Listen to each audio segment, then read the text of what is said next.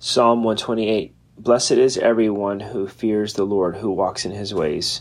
When you eat the labor of your hands, you shall be happy, and it shall be well with you. Your wife shall be like a fruitful vine in the very heart of your house, your children like olive plants all around your table.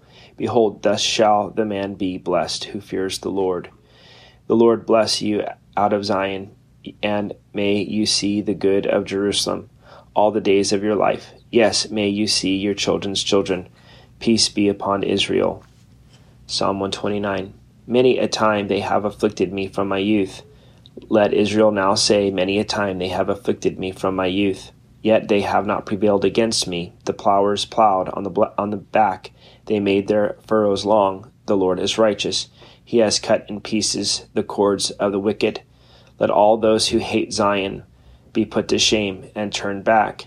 Let them be as the grass on the housetops, which withers before it grows up, with which the reaper does not fill his hand, nor he who binds sheaves his arms. Neither let those who pass by them say, the blessing of the Lord be upon you. We bless you in the name of the Lord. Psalm 130. Out of the depths I have cried to you, O Lord. Lord, hear my voice.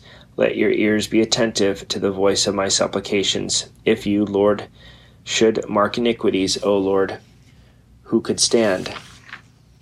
But there is forgiveness with you, that you may be feared. I wait for the Lord.